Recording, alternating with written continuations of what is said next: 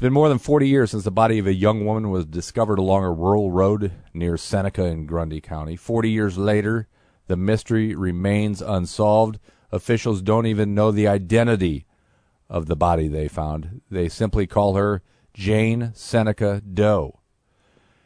Cold Cases goes out of the area to hopefully help solve this crime. Carol Vorel, our longtime news director, talked to officials about the case.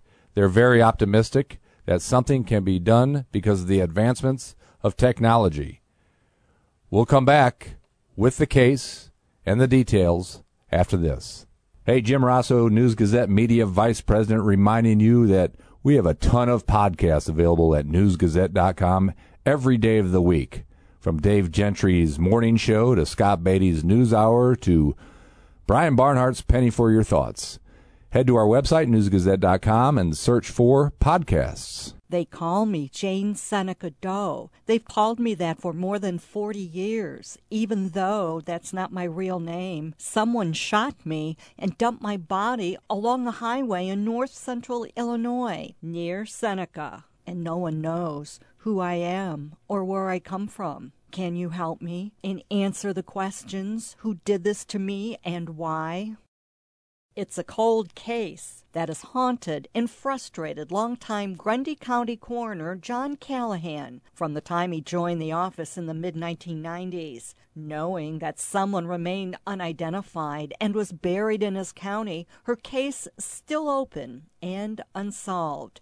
And knowing a family somewhere was living with a terrible loss, with questions and heartache over what happened to their loved one who went missing, and seeking some kind of closure. It just always bothered me knowing that we had someone unidentified and buried. So it was always a desire or a goal of mine to be able to try to dig into it and try to see what we could come up with. And I actually had opened it up a few times over the years, but unfortunately I didn't have the help that I have today.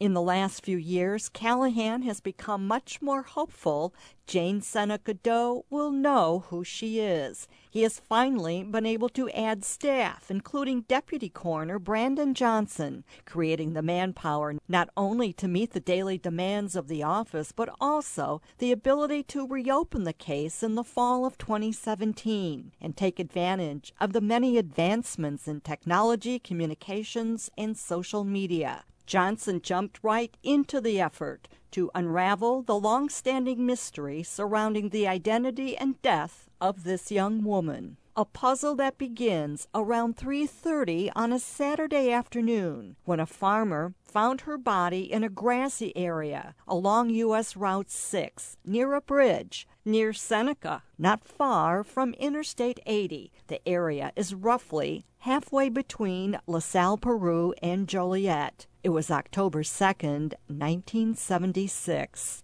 Deputy Coroner Brandon Johnson. Upon their arrival, they found the body of an African-American female. She was laying nude on her side in a grassy area of that field right in the ditch area. She had been shot in the back of the head. She had a multicolored red, black, and white cardigan-type sweater wrapped around her head, as well as a plastic bag and electrical tape taped to that. So her head was all wrapped up? Correct.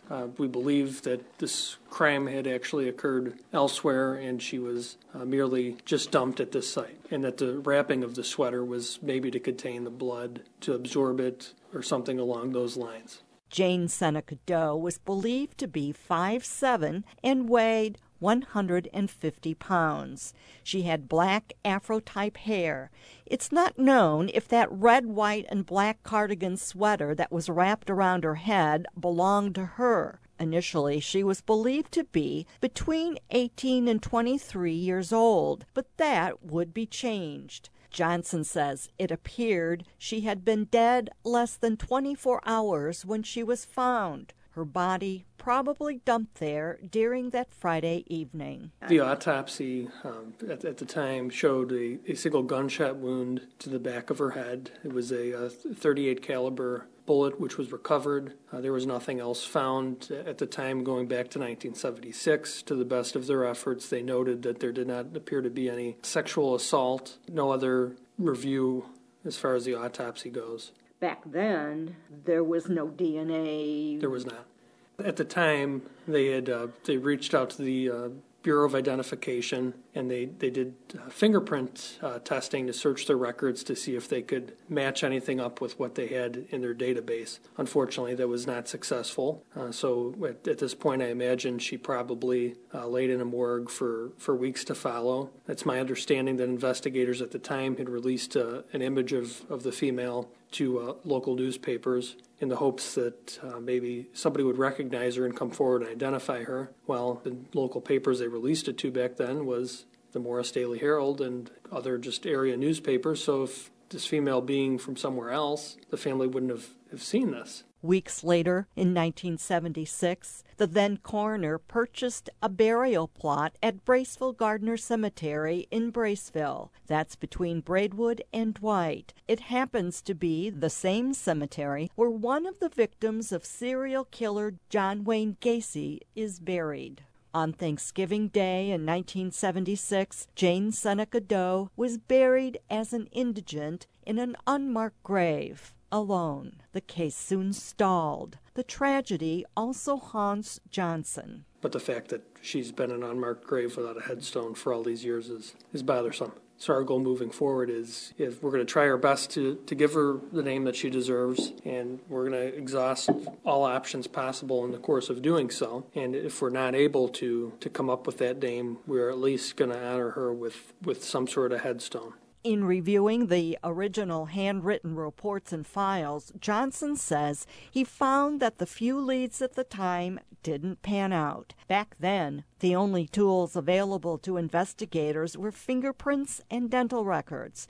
He says no match was found on the fingerprints, and apparently no search was done for dental records. It's not clear when the case went cold. When the case was reopened in the fall of 2017, Johnson was initially working only with the original photos and reports. He found artists who were able to provide sketches from an autopsy photo of what Jane Seneca Doe may have looked like at the time she was murdered. You can see these sketches on our website along with this podcast. He submitted her description and other information to the vast number of resources and databases available now, including media outlets. So at the time, we had some better staffing. I had resources to throw in, and we all collaborated as a team, myself, Coroner Callahan, Chief Deputy in Simoniac, and we hit the ground running with it. There were a lot more resources now. I'm pretty tech savvy.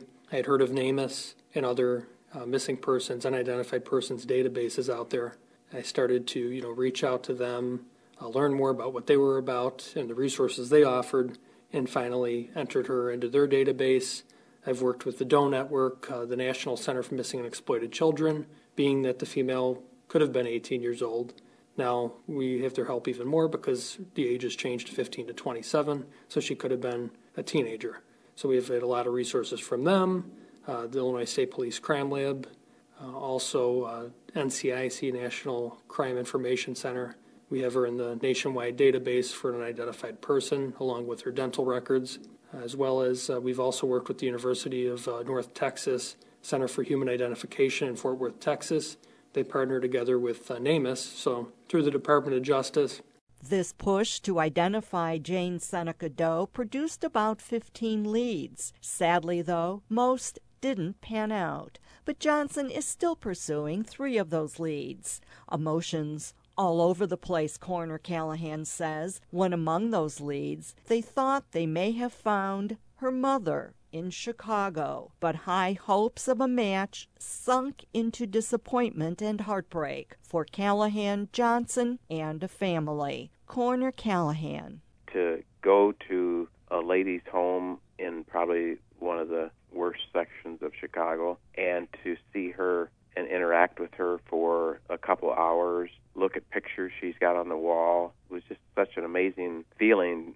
Sad, but yet joyful that we might be onto something. We might be the ones that are able to bring her closure. Unfortunately, at this point, that didn't pan out, but it hasn't been ruled out completely. All the hard work and disappointments do take their toll, but Deputy Coroner Johnson says he is determined to forge ahead with the investigation into finding out who she is. It's in his heart. It could be very frustrating. Come pretty close to what I thought would be closing this case out, giving her the name that she deserves, only to fail sometimes and be told that it's not a match. It's discouraging at times, but get a lot of support from the public, a lot of support from the families that I'm working with, and just moving forward. It's an accomplishment to be doing this now, and to be privileged to be doing this as well, to bring this woman justice after all these years. After all of this, they still didn't have much to work with until December. That's when the case of Jane Seneca Doe took another giant step forward and entered the new world of forensics and technology, DNA profiles, genetic matches,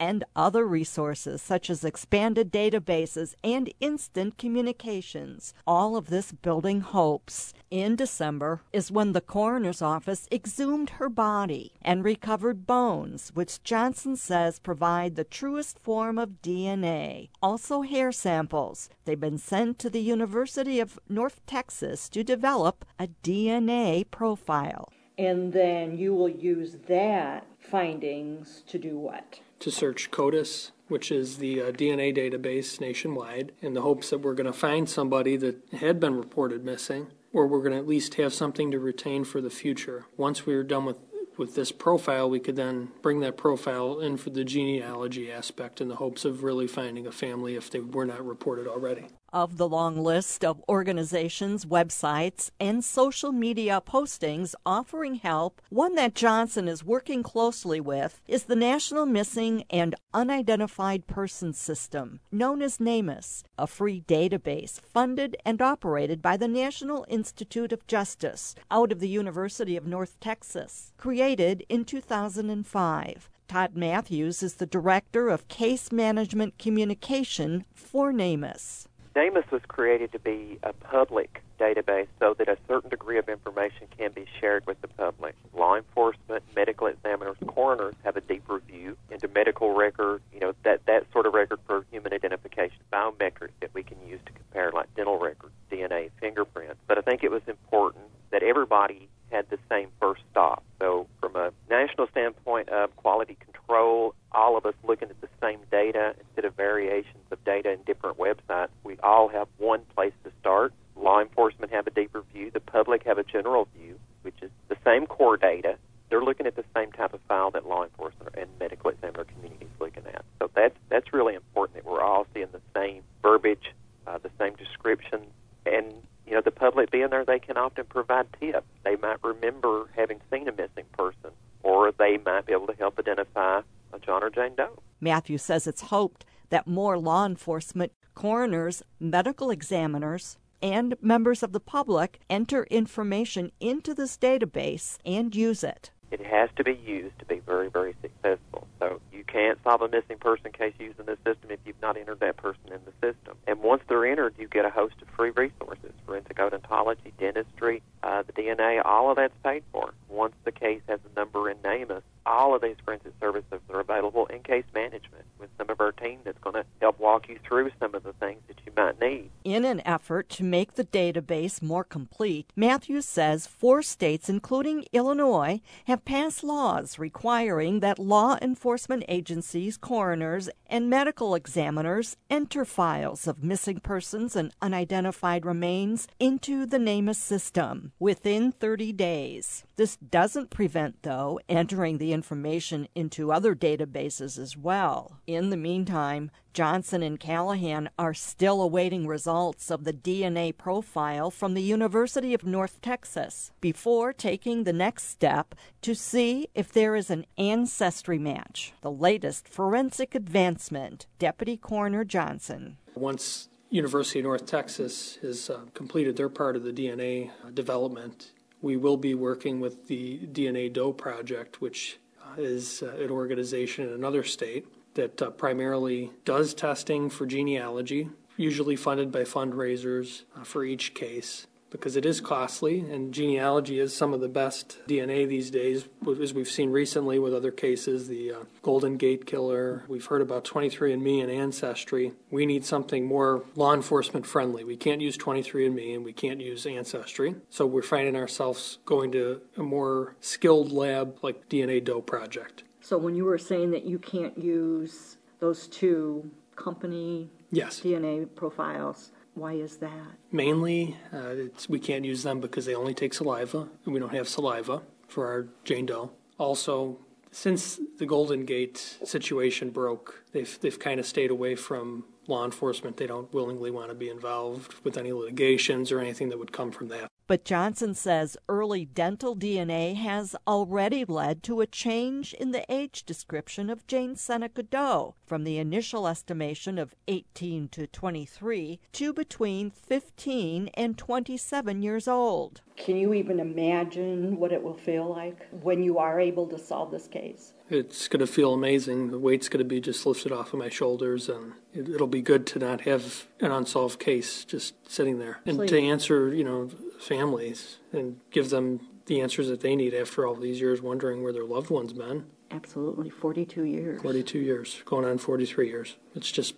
mind-boggling how nobody could be missing anyone. It's someone to somebody, whether it's a friend, a sister, a daughter, a cousin, somebody's missing someone. It's such a small world these days with the advancements in technology, social media, and people moving around. So the Grundy County Coroner's Office reached out to us to see if anyone in our area can help them solve her case and bring closure to her family. Look at these sketches. Do you recognize her face? The sweater? Is your family missing someone from 1976? Or know a family who is missing someone from around that time? If so, call the Grundy County Coroner's Office at 815-941-3359. That's 815-941-3359. You can also find out a lot more information on Facebook at Grundy County Cold Case. Remember, your tip could be the one that uncovers who she is. Coroner Callahan. No matter how minute someone may think their piece of knowledge is, it could be the lucky break that we're looking for.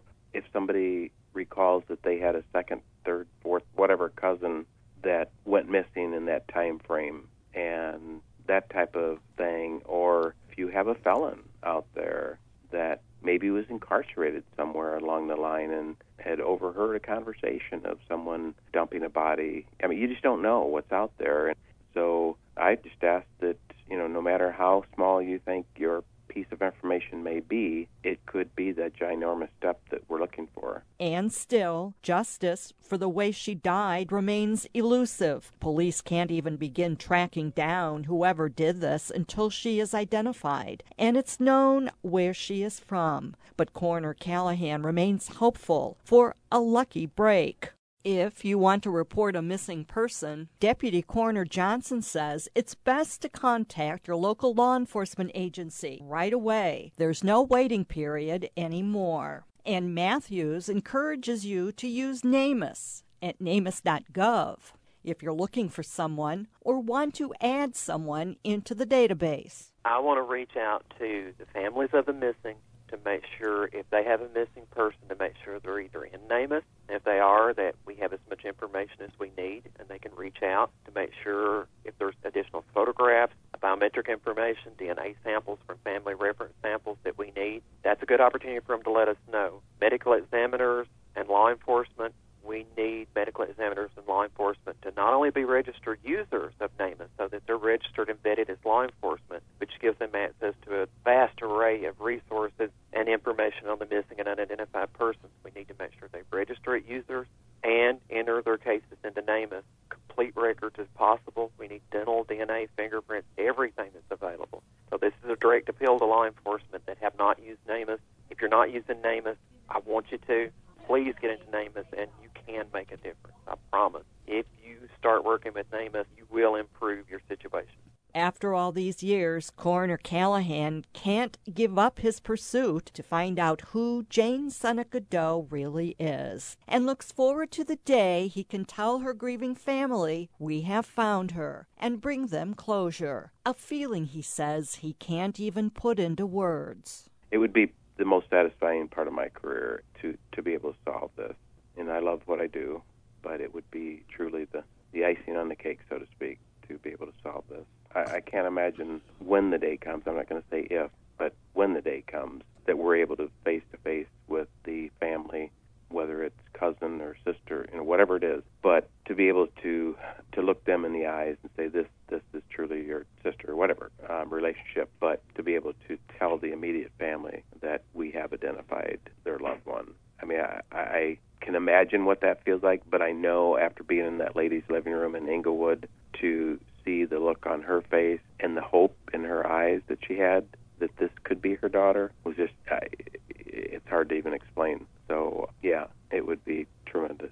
I'm Carol Varell.